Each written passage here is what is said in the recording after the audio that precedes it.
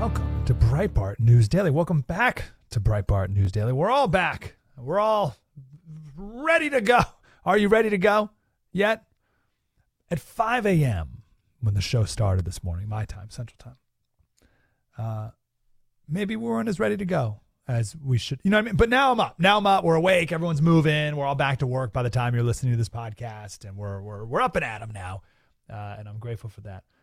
Let's play for you here our opening segment where we went over just as a good foundational review. You know what I mean? You come back, it's good to do go over the basics here. A little foundational review inspired by Russell Kirk of 12 Principles of a Civil and Just Government. And we had some wonderful phone calls out of that. And then in the 7 o'clock hour, and you have to be a subscriber to hear this, we did our obligatory New Year's resolution segment. And then after this, we'll play our interview with Emma Jo Morris, which is obviously always awesome. Enjoy our opening segment.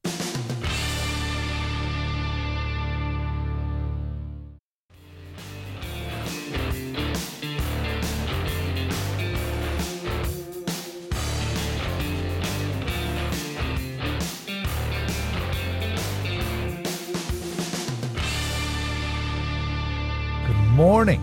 Happy New Year. Welcome back to the grind.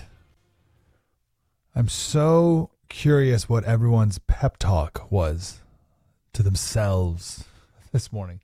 Surely you had some pep talks throughout the last few days, like, oh, it's almost over. We got to go back to work. But the pep talk this morning while in bed, maybe you're having it right now. Maybe this is your pep talk. That's a lot of pressure. Get up. You got to go to work. What were you telling yourself this morning? I would love to be in everyone's head this morning. Not for long. Just like 20 seconds. I want to hear everyone's pep talk to themselves for 20 seconds while they're laying in bed like, oh, it's early. Darn it. I don't know. What'd you say to get out of bed? How'd you get out of bed today? I'm grateful you did. If you did not have any time off this last week or so, thank you for working. Your job must be essential, and no one gave you any credit for working. But if you're suiting up and going to work on Christmas, you're doing something that's keeping the country moving in a very important way. So thank you for that. We're reading the Little House on the Prairie books with the kids before bed, and the kids just could not understand that Laura has to milk the cows twice a day, every day. They're like, what do you mean? It's like, yeah, you don't get Christmas week off from milking the cows. So thank you for working. And if you did have some time off, I hope you had a chance to enjoy it and you feel refreshed and rejuvenated and ready for the new year, new you. No, but I hope you had some moments of joy this week. The best day of our week, there's no question. We went... like 2 or 3 days ago, we went. See, it's such a weird week. If you did have last week off, it's such a weird week because it's definitely the one week of the year where you don't really know what day it is. Like, I think it's Wednesday. No, it's third. It's Tuesday. You don't know. So it's a couple days ago, and we went for a 90-minute hike. It's pretty cold here. It's 38. I know it's not. You're like, if you're in Minnesota, you're like, that's shorts weather. It's like, well, for the kids who grew up in San Diego, 38 is pretty cold. So the kids got bundled up. I went around 90-minute hike. The kids crushed it. And pretty steep, pretty good hike. Got home, had a heaping pile of hot spaghetti and meatballs. We call them meat bobs. That's what the kids called it when they were little. So big plate of spaghetti and meat bobs. We got a fire going, and everyone grabbed a book on the couch, and everyone fell asleep and took a nap. It was absolutely glorious. It was. My wife took a picture of us all napping, and it will be a nap we'll never forget. It was in the Hall of Fame of naps. I will look at that picture. I'll be 100 years old. I'll look at that picture, and I remember that nap. I absolutely remember that nap. It's a great nap. Kids we're all like in one couch. Brings me great joy right now thinking about it. Actually, kind of makes me want to take another nap. No, actually, it doesn't want to make me want to take a nap because I will never be able to simulate that nap again. That was a once in a lifetime nap. with the hike and the spaghetti and the fire and the cold and the no work. Everything came together. That'll never come together ever again. All-star, all-time. Great now. And we played Monopoly for the first time. The kids got their first taste of Monopoly. It was 6 hours, and no one threw the board game across the room. That was a huge win. I don't think anyone cried, so that's great. Very good. Win. The kids wanted to play again the next day. We're like, no, we can't play. This is like a twice a year game, kids. It's not like Candyland. So that was our week.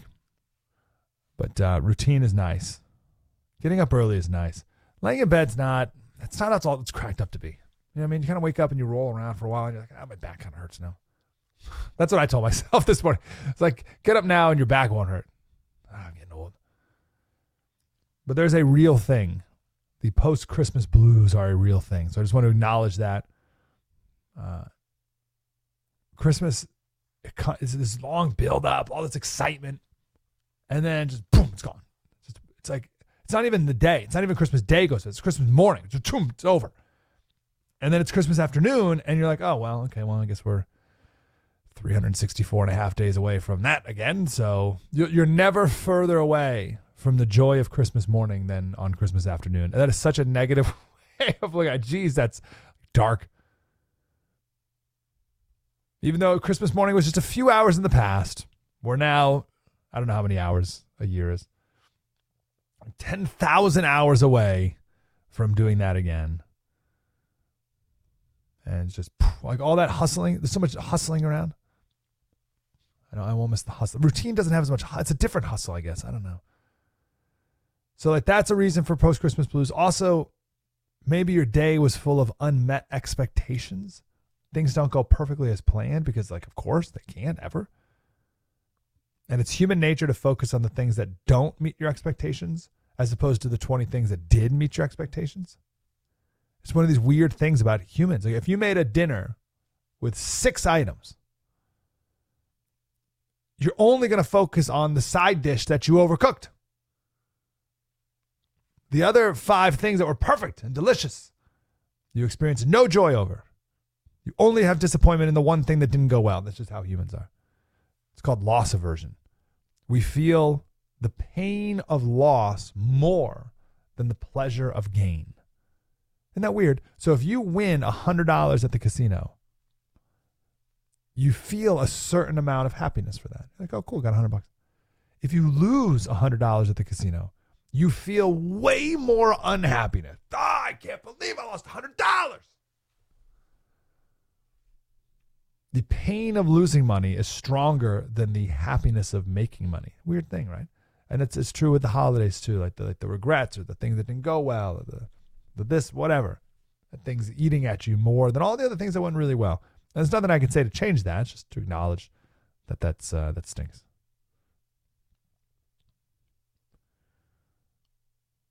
So just to refocus best we can on the good things.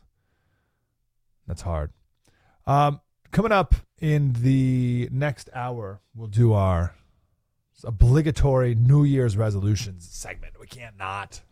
Oh, and I got a great quote. Actually, I'll share this quote now. This is good. But we'll share it more in greater detail coming up in the next hour. But we got to talk about New Year's resolutions. And I sometimes fall into the cynical trap of, bah humbug. I'm all about Christmas, but bah humbug to the new year. Bah humbug to New Year's resolutions. That's stupid stuff. I don't keep them anyway. Who cares? Bah. You should make a resolution. My wife is a big holiday person. So she's like all week. She's like, what are your resolutions? What are your resolutions? I was like, I don't have any resolutions. Oh, come on, you gotta have a resolution. And I was like, I don't have what do you want? I have resolutions every day. That was like my high and mighty. Every day I make resolutions. So I finally came around to it. I was like, sorry, wife. It's kind of a curmudgeon. I got some resolutions. But check out this. This is Samuel Johnson in 1764, one of the smartest men ever. He wrote this in his journal. I don't know if they called it a diary back then. When I look back upon resolutions of improvement and amendments, which have year after year been made and broken.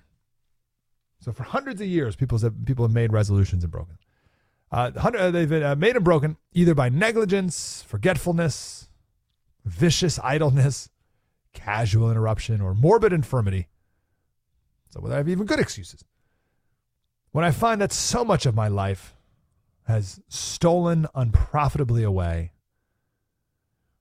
and that I can describe by retrospection scarcely a few single days properly and vigorously employed. It's like I look back on the year, and there's like a few days that things went well.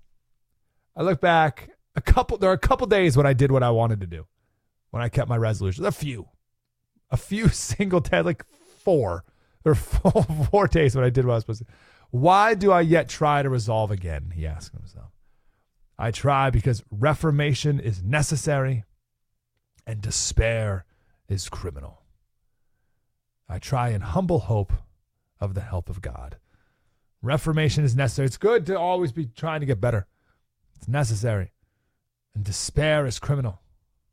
Despair means down from hope. Always have hope that you can do better and things can get better. To despair is criminal. So make some resolutions. It's good.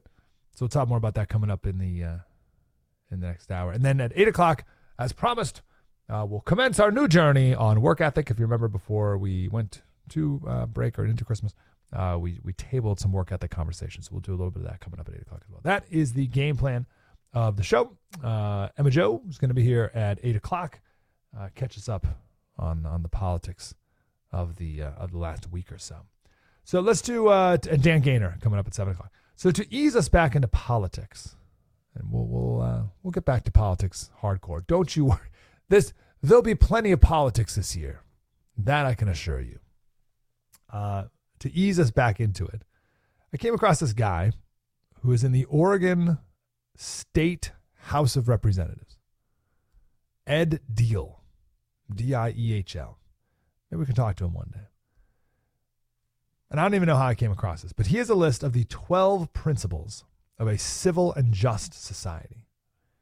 And I thought this was worth laying out here together, just to kind of start the new year. Get us all on the same page of what's going to be a crazy and possibly violent election year. I don't know. Should I say that? Probably will, though. Maybe I shouldn't say it out loud. Am I manifesting it? All right, so 12 points. 12 principles of a civil and just society. That's what we want. So let's just, start with the basics here.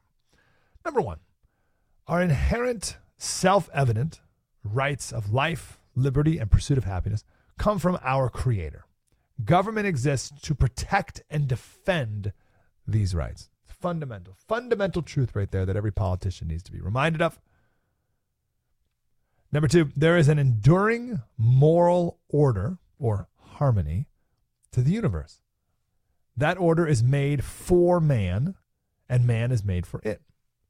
Human nature is a constant, and moral truths are permanent. Human nature is a constant, moral truths are permanent. That's so counter to the thinking of the day when there's no such thing as truth and all the rest. Aristotle, he wrote a couple pages on the differences between young and old men. What are the differences between young men and old men? And could have been written yesterday. Could have wrote it this weekend, published it on Breitbart.com, and no one would have known the difference. And he was alive he wrote that in like 400 BC. So 2,500 years ago, Aristotle is describing young and old men to a T, because human nature never changes. Number 3, there is dignity in each individual human being. Human life is sacred, and the dignity of the human being is the foundation of a moral vision for our communities. And you talk about dignity in human life and sacred in communities is where we need to be. Number 4, true vision. True vision means doing what we ought to do, not whatever our whims desire. True freedom leads to true happiness. The pursuit of happiness, true happiness. Pure individuality, following your most base desires, is a false freedom, which leads to an erosion of family and community, and ultimately to arise in the power of the state to fill the void. That was my biggest realization of the last 6 months or so here on this show together. That true freedom means doing what we ought to do, not whatever our whims desire. How about just getting out of bed? Let's start on that one. Seriously, like what are your whims desire? Your whims desire for you to stay in bed. My whim this morning said it's kind of chilly out from under these covers. These cozy earth sheets are real nice. I don't want to get out of them. Like I said, I didn't even really like sleeping in that much. There were a couple days where we were able to sleep in until 6:30. And I didn't like it. Felt behind all day. Kind of groggy. So my back hurt. But it doesn't matter. Your base desire still wants you to stay in bed. And that's in the Bible too. One of my favorite scriptures, Proverbs 26:14 says, as a door turns on its hinges, so does a sluggard in his bed. Isn't that great? So there's another example. That Proverbs written in 1000 BC. So 3,000 years ago, they were talking about lazy people staying in their bed and hinging, like rolling back and forth instead of getting up and going to work. Human nature hasn't changed at all. But my base desire, all of our base desires is to stay in bed. But we know that's not what we ought to do. And that's what the last 48 hours of my life were negotiating with myself about what I ought to do. Here's what I want to do.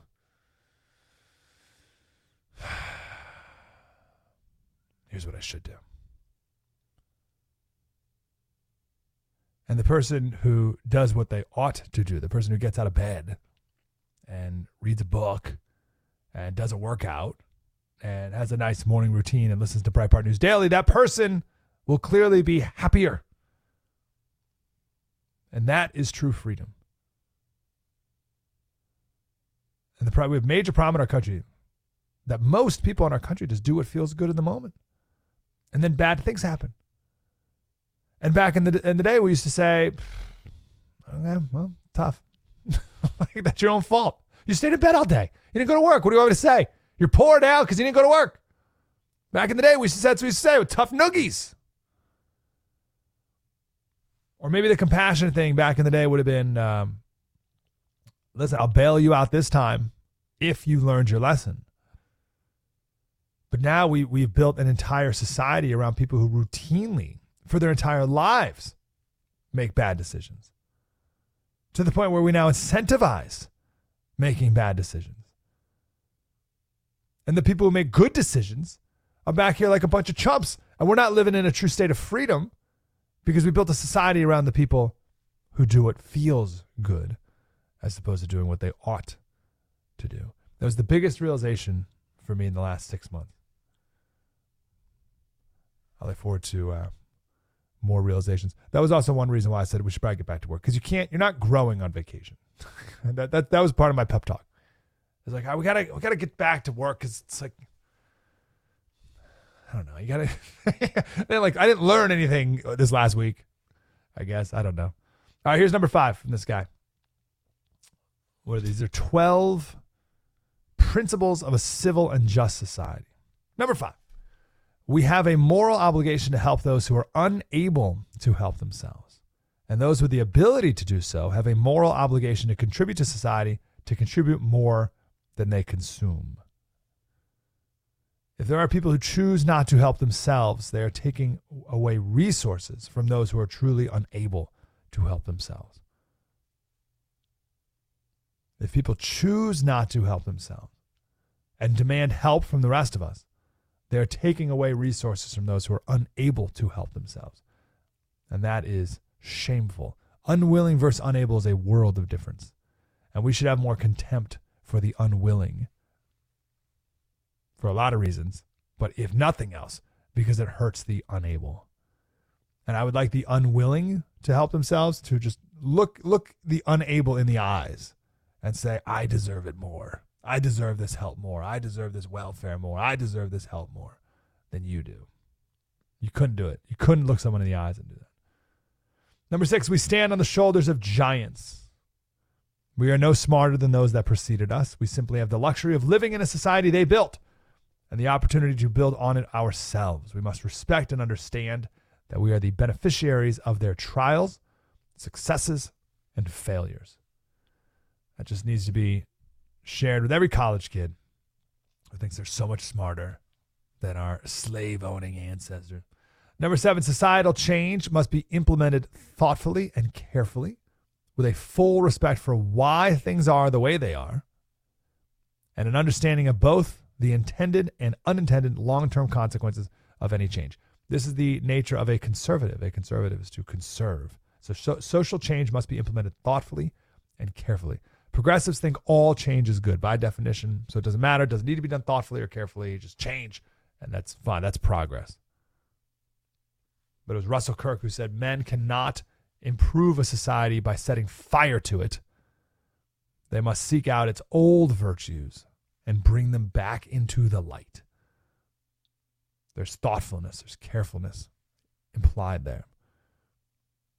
Progressives just want to burn it all, like light it all on fire and call that improvement. See, we don't have to do a whole thing here, but progressives believe in evolution in all forms. First and the most ridiculous, that we all come from some bacteria somewhere, somehow, that came from nothing. No one has explained that. But somehow there's a bacteria, and then that turned into like a fish, and the fish turned into a frog, and the frog turned into a monkey, and then it turned into a human. And if you just give it a little bit more time, then we'll be smarter. And we'll be even better. And utopia is right around the corner. We just need like a few, millions of more years, and we'll just keep progressing to smarter and smarter. So in the progressive mind, all progress is by definition good. And to the conservative, our job is to preserve order. Another Russell Kirk quote. He said, part of being a conservative is recognizing that change may not be salutary reform. Like it may not be good reform. Hasty innovation may be a devouring conflagration fire rather than a torch of progress.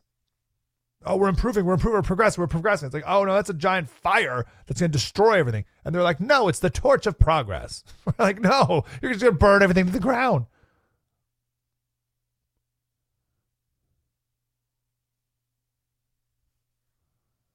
And he said, in the march towards utopia, the ideologue is merciless.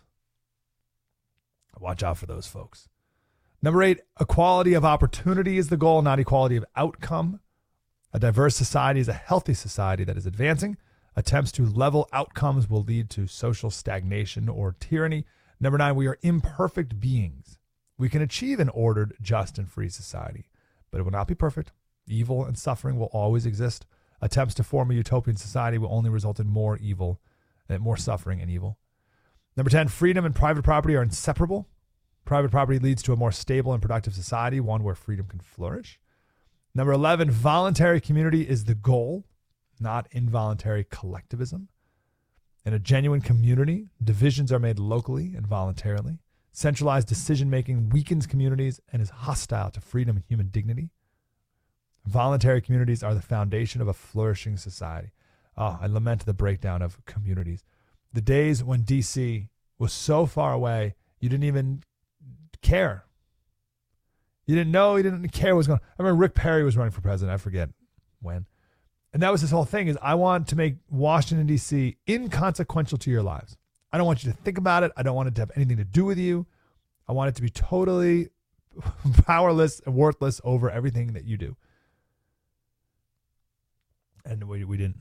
Well, now it's like all that matters. It just grows and grows and gets more powerful. I so badly want DC to be irrelevant in my life. What a win that would be. And number 12, restraints must be placed on power and human passions. Concentrated power leads to tyranny. Unchecked human passions lead to anarchy, which also ultimately leads to tyranny. That's pretty good list. I'll put it on the Twitter, Slater Radio on Twitter. So you can give that guy a shout out. He's a rep in the Oregon House of Representatives. So that's pretty good. A couple quotes here we'll end with. Yuval Levin from National Affairs. He says, to my mind, conservatism is gratitude. Conservatives tend to begin from gratitude for what is good and what works in our society, and then strive to build on it. While liberals tend to begin from outrage at what is bad and broken and seek to uproot it. It's probably about right. And I'll throw in one more Russell Kirk. He said, if you want to have order in the Commonwealth, you first have to have order in the individual soul. That goes back to New Year's resolutions. That's why it's good to make them. You got to get order in your soul, because before you can have that, that's like the prereq before having. That's a very Jordan Peterson point too. Right? Clean your own room is this whole thing. You can't go on reordering all of society with your global warming reforms until you clean your own room. Tucker Carlson makes this point a lot too. He's like, progressives tend to talk about people as like this like huge generic group of a thing. Like, oh, we help people. He's like, yeah, but you treat the people in your life horribly. Like you treat the individual people in your life terribly. So don't go lecturing me about how you help people if the people in your life, your family, coworkers, friends, hate you or whatever. Or I think he hit a good line. He said something like, you can't be a politician and tell me that you care about people when your housekeeper needs a new car and you don't help her out. That was his example. Right? Because there's a person who needs help and you're not willing to help them, but you say you help people. Like, no, enough of that. So first you got to start with your individual soul. That's what Russell Kirk says, your individual soul. And then you go from there. The 20th century conservative is concerned, first of all, with the regeneration of the spirit and character, with the perennial problem of the inner order of the soul, the restoration of the ethical understanding and the religious sanction upon which any life worth living is founded. That is conservatism at its highest. The regeneration of the spirit and character and the inner order of the soul. That's the individual person. That has to be our main focus. I mean, it's Russell Kirk. Russell Kirk, I do have to do a thing on Russell. Russell Kirk's like one of the top conservatives of the last 100 years, right? He's like one of the founders, leaders of the conservative, like the intellectual conservative movement. He's like, oh no, it's all about the individual person. It's all about the soul. That's conservatism at its highest. And you move from there. So welcome back to it. It's going to be quite a year. I'm thrilled. I can't wait. It's going to be very exciting. It's going to be a lot of fun. We're going to be happy warriors throughout. And there's no place I'd rather be for it. That is 100% absolutely true. There's no place better for this conversation than with Breitbart and all the people and connections at Breitbart and SiriusXM. This is going to be an awesome year. This is the place to be for this year and beyond.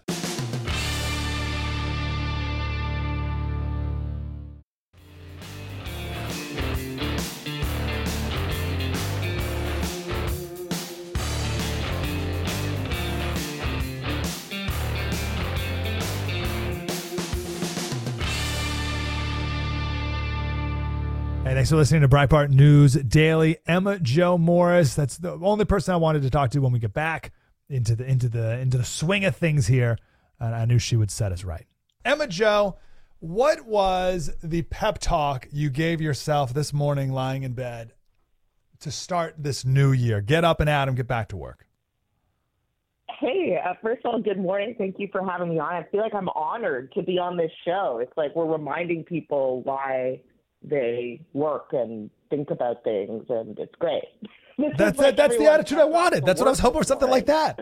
That was even enough of a pep talk for me. Did you have a week off? Because my pep talk was I could give you radio silence for 30 seconds to give you the gist of it, to give you the flavor. Give me a little flavor. I was saying I'd have to give you radio silence to give you the flavor of my pep talk to myself. Yeah. Yeah, it's just deep breathing. Like, okay, get up. Did you have a week off at all or no? Just me sipping coffee. Did you take some time off or no? Yes, I did. Yes, your producers are aware of that because they asked me to come on, and I had to, unfortunately, put my foot down, which I actually hate doing, but I took some time off between Christmas and New Year's. I felt like I hadn't done that in 2 years. So it was time for some R&R and me time. I went to Canada, visited my parents, visited some family. It was lovely. Very good. Yeah. Lovely is what we're looking for. Yeah, no regrets. But now we're back at it. So what? Yeah, and I'm excited for it, actually. After that vacation, like, I don't know if anybody else gets this, but after I take a vacation, I feel it takes about 48 hours for me to feel useless and like my life has no point if I'm not working. Yes, that's right. So I'm super excited to be back. Yes, good. So what madness do we have to look forward to this year, Emma Jo? Oh, yeah. I mean, just this month, I hope everyone rested because there's a lot going on. First of all, 2024 is launching full force, the election, obviously.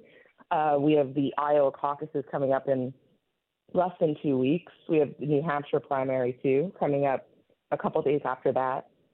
Then in Congress, it's all kind of on a collision course right now because we have the government shutdown threat again. That's split up into two parts. One part is mid-January, and then the second one is first couple days of February, where they have to figure out how to reach an agreement to secure the border, fund our great ally and democracy, Ukraine, and obviously funding for Israel. So that's all being negotiated right now, kind of in a mad dash, and then obviously just funding the government in general. But those two are major sticking points that are tied up together with the government funding bill. So okay. I want to get everyone kind of has their work cut out for them this month in politics because it's going to be crazy. Yeah, I want to get to each of those, but bigger picture, because I think at least it takes me a while to gear up. Like it takes me a while to gear down, and then I'm like a slow acceleration up again. So I'm still like in the ramp up phase of life. We don't have time for that, Slater. Come on. I know. That's what I'm saying. That's why you're here. That's why I need you. So where's your head at? Where's your head at? Where's your heart at? Where's your energy level at? How are you approaching this season to come?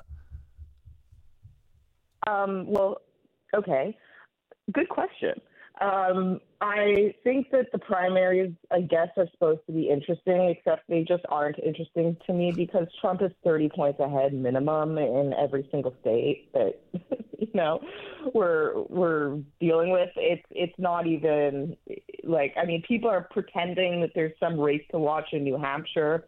I do not buy that. Trump is far and away the leading candidate, and say what you want about it. You can have feelings about it or whatever. And like, we can have a session where people call in and vent about it, but it doesn't really matter because this guy is, as far as reality is concerned, as of right now, the nominee. He is the presumptive nominee.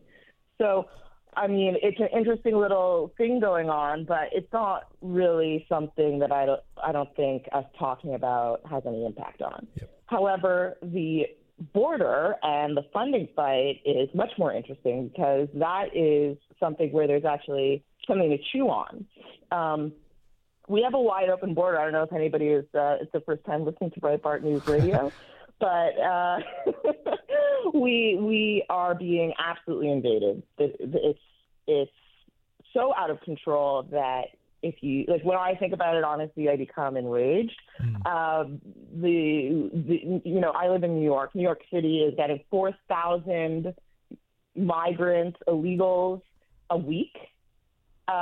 They're totally swamping all of our resources, totally swamping, we obviously have a big social safety net in this country. It's completely getting decimated by this incredible strain. And nobody seems to be taking it seriously. So, the White House and kind of Congress, although I don't think, to be fair, I don't think Republicans want it to be this way. It's just kind of turned out this way, that it's all rolled up into, being tied to Ukraine funding and Israel and whatever else. It's horrible. It's absolutely horrible. I don't understand. And, if anybody knows, me and listens to me on this show and reads my tweets and reads my work, they'll know that I personally am a total Zionist. I think that Israel is obviously a huge deal and needs to be, we need to take a side in this. And I totally think that. But the fact that any foreign nation could be equated with our border, regardless of how big of an ally it is, and I do think Israel is a genuine ally, is nuts to me. It's nuts. We have a country here, and the priority has to be taken care of this country here. I know that we say this all the time, but it's worth repeating because apparently people still don't get it. Our border is wide open. We don't have a country. We have no sovereignty, let alone the impact that it's taking on all of our resources, on our towns. This is nuts. This is so infuriating. So, so that's something to watch. And we're going to end up, I think, seeing, unfortunately, some sort of compromise, which where is there compromise here? How is this a conversation about compromise? To me, it just boggles the mind. Am I wrong with this border fight in Congress that this can't be fixed by Congress? It's a will issue. It's a execution of the laws that are already on the books. So really, it's just who's the president. Is that a fair assessment? Well, that would be a start, but I mean, there's funding going toward facilitating all of this.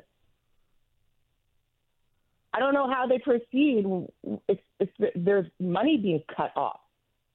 And I don't care where you cut it off from. It's about a hostage negotiation at this point. Yeah. Why does it bother you so much? And why does it make? Why does it make you? Is being held hostage right now. Why is it an invasion? Why, when you use that word, which I didn't use until maybe 6 months ago, I don't know even what really pivoted it for me, or why I was so hesitant at all. I guess I think an invasion to me had to be like there had to be a general. There had to be a general and people in uniform, I think, in my brain. And then I was like, eventually, I said, no. Like, this is millions of military-aged men coming across. It's just the same. And now it's even weirder because Democrats want these people to be in our military, which is, like, just totally bonkers. But why does this make you so angry? Because, first of all, there is a general, and the general is called the Sinaloa cartel, okay? Mm-hmm. First of all. It's a crime ring that is organizing this operation. And it's not a small crime ring. I mean, these people make ISIS look like school children. These are vicious people, these cartels. And they run the government in Mexico, and they run our border, which I can't have. Sorry. Yeah. I don't know about you, but I am not comfortable with that personally. Yeah. Second of all, why does this bother me so much is because it's a matter of dignity for our country. You can't have no borders. It's a principle. Aside from all of the effects that I just outlined about how, you have to put people who speak zero English in our school system, which is already, I don't know if you've seen the numbers lately, but we're not doing great. Our literacy rate isn't going up, shall we say. You have to treat these people in our hospitals. You have to give these people jobs. You have to house them somehow. You can't have bodies strewn all around, especially not in the Northeast where I live, where it's below zero right now. You have to care for them. And as much as I do sympathize with people who want to come to America to live a better life, hey, I was one. I mean, I'm lucky because I'm a U.S. citizen and I was just living abroad. But I get that. It doesn't mean that everybody has the right to do it, because when you open that opportunity up to the entire world, and that is what is going on right now, when you open that opportunity up to the entire world, it takes the opportunity away from everybody because it just floods the zone. We have no ability to negotiate wages. We have no positions available. That's just basic economics. And listen, I'm no economics genius. You can ask my macro teacher from high school. I barely passed, but I can get that much, that when you have unlimited supply, it doesn't work. And I mean that of workers. So it doesn't work for them. It doesn't work for U.S. citizens. It doesn't work for new immigrants who are already here. It doesn't work for anybody. And we're seeing that. Because if you walk around any major city, if you walk around my neighborhood, which is way removed from the central area of Manhattan, you have people walking around panhandling with Google Translate on their phone asking for money. This is not sustainable. And aside from the economic issues, probably my primary thing is culture. and I don't think you can have this conversation without going there, which is the United States has a very unique and, in my opinion,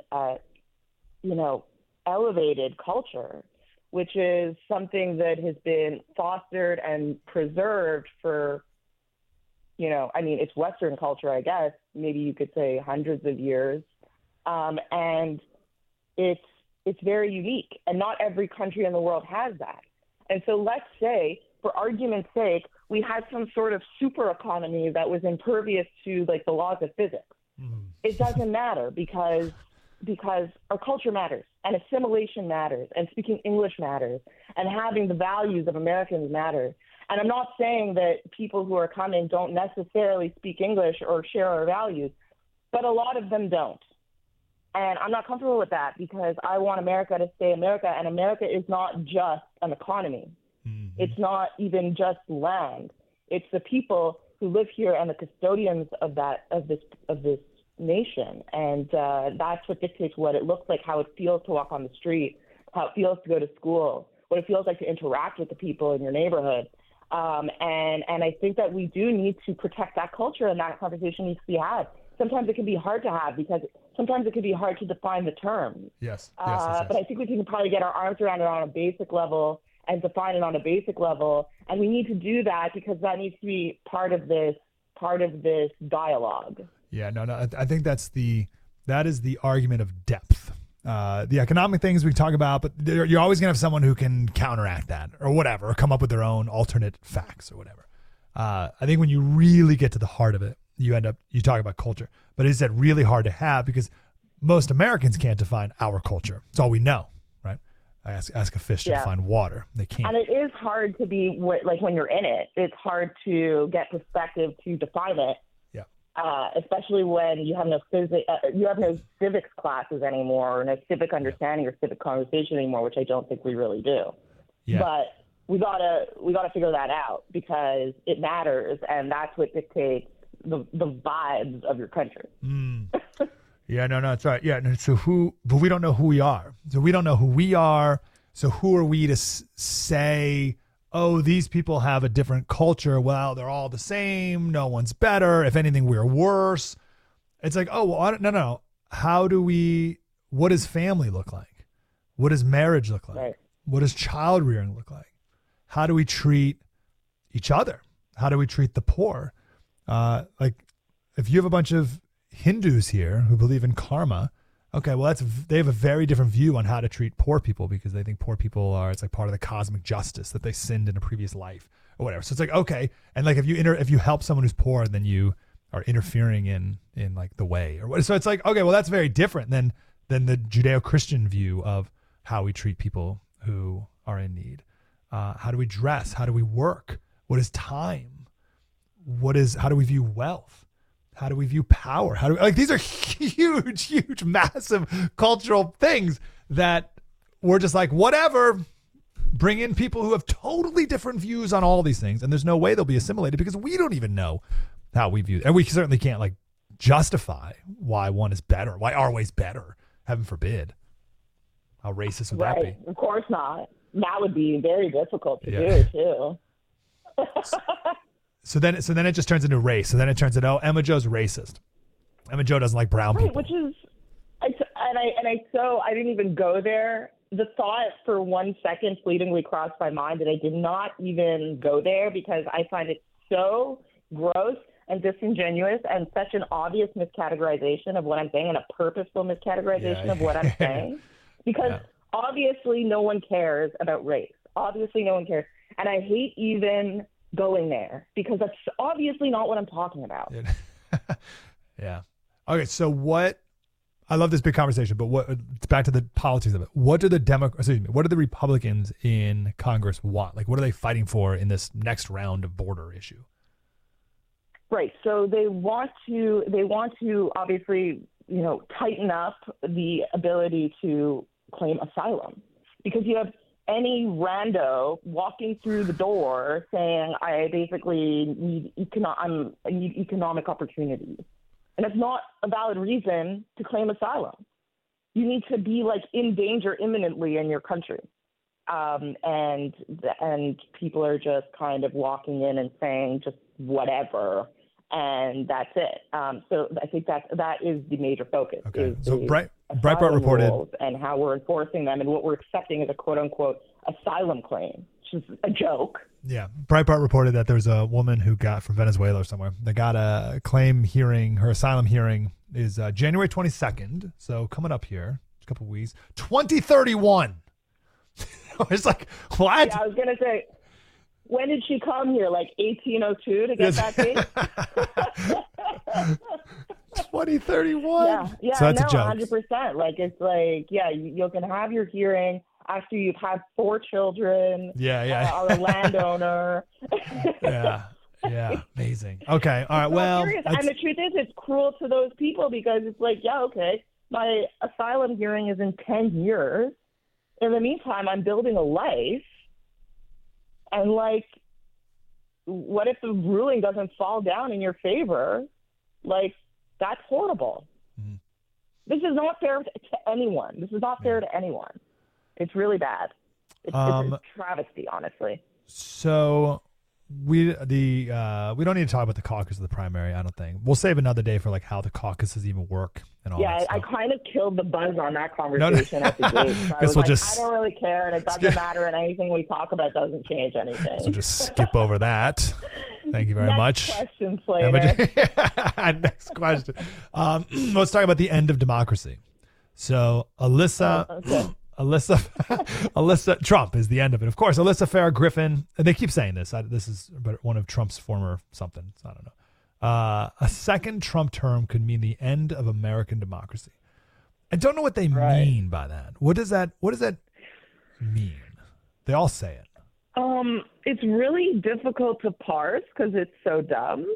But I think the end of democracy, if we want to talk about the end of democracy, is probably when they rip a candidate off the ballot because he triggers them, as in the case of Colorado and in Vermont.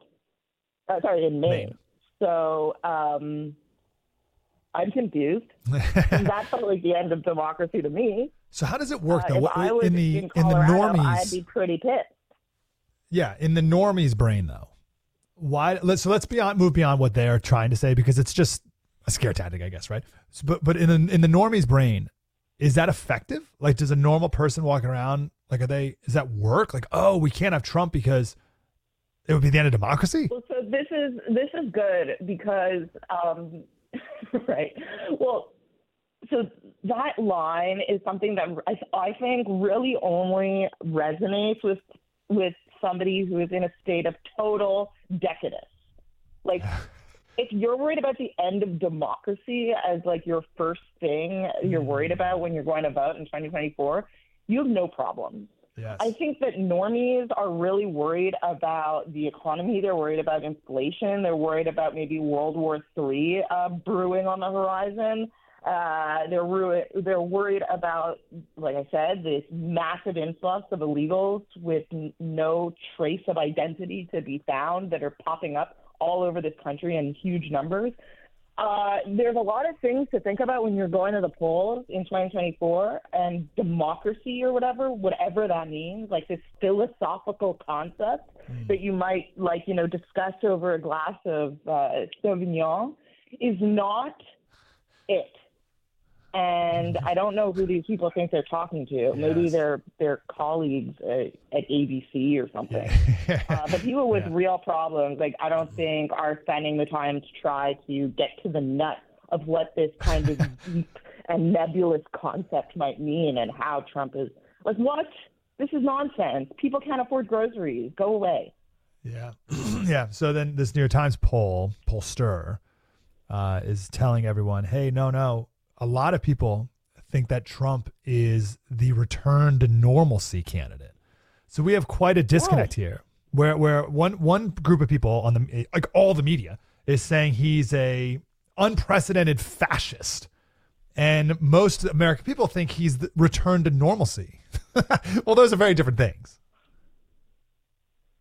Right. Like that horrible non-democratic fascism that we saw in like 2019 when we were tightening up the border, when we were tightening up our trade deals, and we were tightening up the economy. That guy was going and trying to massage different areas of the economy on a daily and weekly basis. He was keeping up like that. I mean, come on.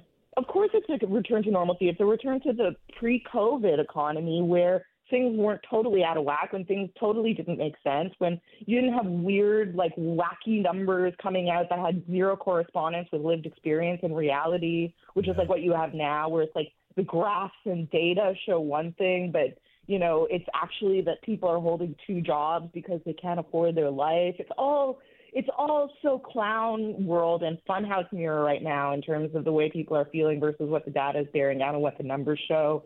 It all feels very astroturfy and superficial of the economy too. And at the end of it all, people are going to bed at night freaked out because they're maxing out their credit cards and they cannot afford anything. So I think that's probably the return to normalcy that people are looking for. That end of democracy stuff, like being able to buy Christmas presents and afford your gas. Yeah.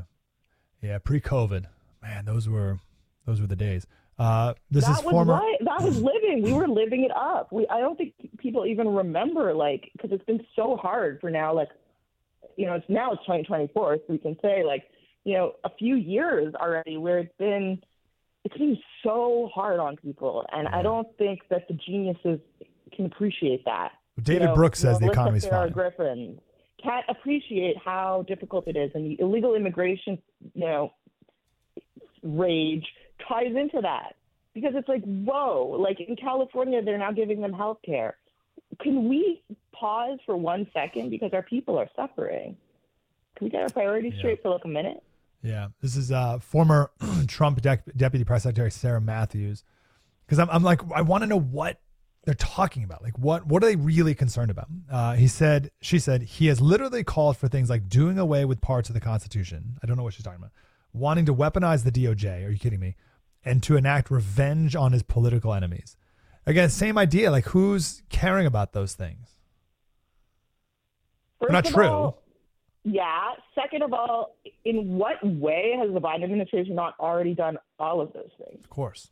I'm sorry, but I love the norms and decorum crowd trying to say that, oh, you mean the DOJ will be weaponized? How weird. Yeah. While the main opposition leader is facing like 700 years in prison. Yeah.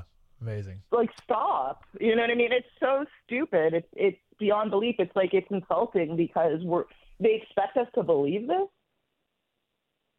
We got one last question for you, Emma Jo. I don't know how much you're on the Jeffrey Epstein beat, but oh God, what does it mean that the former President Bill Clinton will soon be named in court documents linked to convicted sex criminal Jeffrey Epstein? What does this mean? I don't know. It feels like a dud, to be honest. I know that I'm supposed to be all like hopped up about it.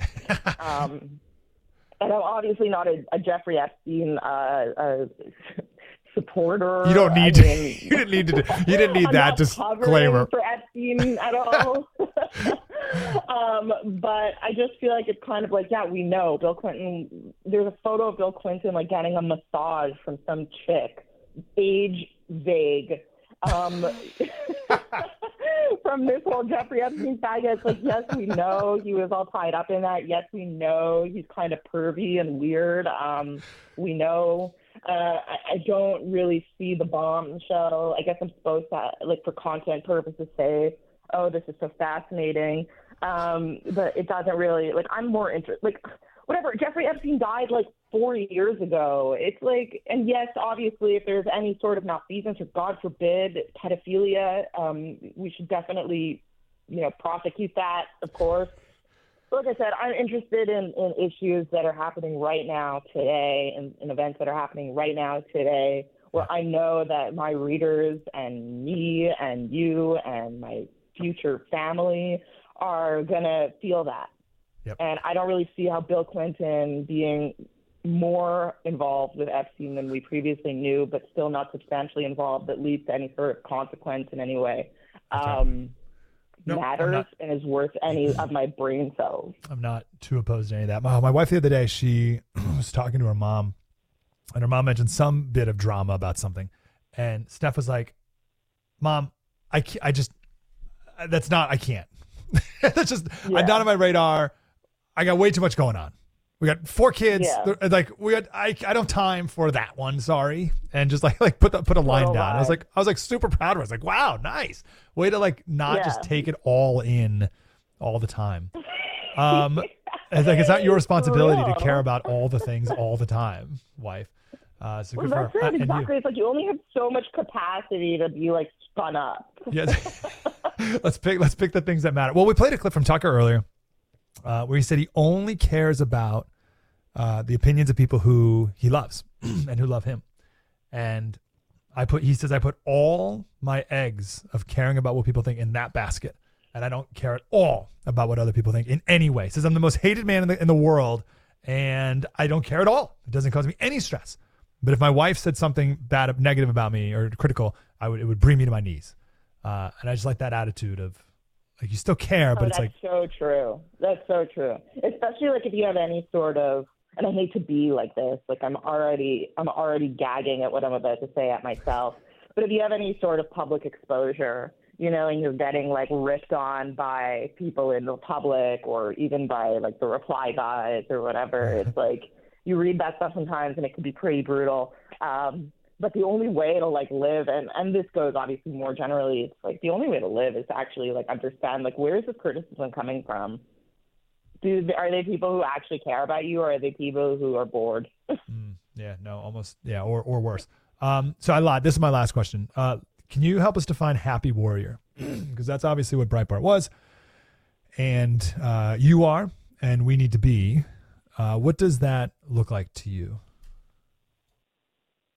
Wow, cool question. I would say that the answer to that is how you respond, how you express yourself and how you respond to being disagreed with. I see so many people who express themselves with anger and resentment, and I understand that sentiment, obviously. And when they're talking to somebody who they disagree with, they get hot about it, and they maybe get condescending or demeaning, especially if they have a better grasp on the facts than the person who they're talking to. But the way I think to live, first of all, for your own sanity, and second of all, for the sake of if you ever felt like getting somebody over to your side, is to live and express yourself with joy and love. And really, Breitbart, it's so ironic to me because Breitbart will be called by its detractors, negative and resentful and, stirring up anger. And that is so the opposite of what Breitbart is and what the people who work there are and what the readers are. They're happy people who are having fun and trying to find opportunities to have fun and joke around and be light about serious and heavy problems at every opportunity. And that was what Andrew was. Andrew was totally hilarious. And he had this, as it's maybe cliche, this righteous indignation. But at the same time, he was absolutely hilarious, brilliant, and magnetic. And I think that is the embodiment of a happy warrior. And Andrew is being tough and not really giving an inch, maybe even taking it further to your side in the way you talk, but ultimately being fun and magnetic and joyful, to express yourself with joy and live with joy. And there's tons of opportunity for that. And let's be honest, mocking is the most devastating way of expressing critique. And I think that's also the most convincing way of expressing critique. And that is, to me, what a happy warrior is: living with joy and being true to your values and sticking to your values, but doing it in a way that makes people want to join you in them. That's a perfect answer. I love all those words. I wrote them all down. So I can't announce what I'm going to say right now, but let's just say we're building a set. And there's talk about this wall right here to my right putting that famous picture of Breitbart screaming. It's the front of Righteous Indignation, right? That picture? Yes. And like I think maybe even on the Breitbart store, they even have this, and it says #war underneath. And that's not like, listen, who am I to say, right? But like, I'm not totally down with the war part underneath it. I get it, right? Right. But I think that image with #fun or like joy, like the dichotomy between that is maybe more powerful than feeding into maybe the perception of the Breitbart brand. I think joy, love, fun, magnetic, charisma, like all those words underneath that face, I think is like perhaps even more powerful than just war.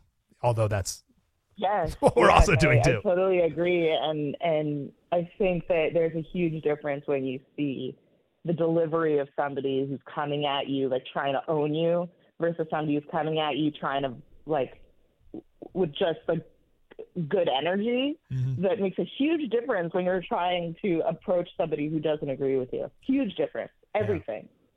Yeah. And what is our goal? To win the argument or change a mind? It's the latter. So true. Emma Jo Morris, the wonderful Breitbart politics editor, Emma Jo NYC on the Twitter. Happy New Year, Emma Jo. Thank you so much. Happy New Year, and see you in more episodes to come in the year. It's going to be a year. I cannot wait for it. I'm thrilled. I'm excited. And I'm loving your energy on already. Thanks, Emma Jo. Appreciate it.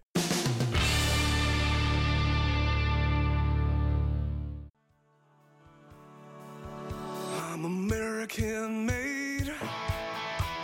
I got American parts. Thanks for listening to Breitbart News Daily. We had a great phone call at the end of the show asking when illegal immigrants became so entitled. And my short answer was, I think probably when we became so entitled.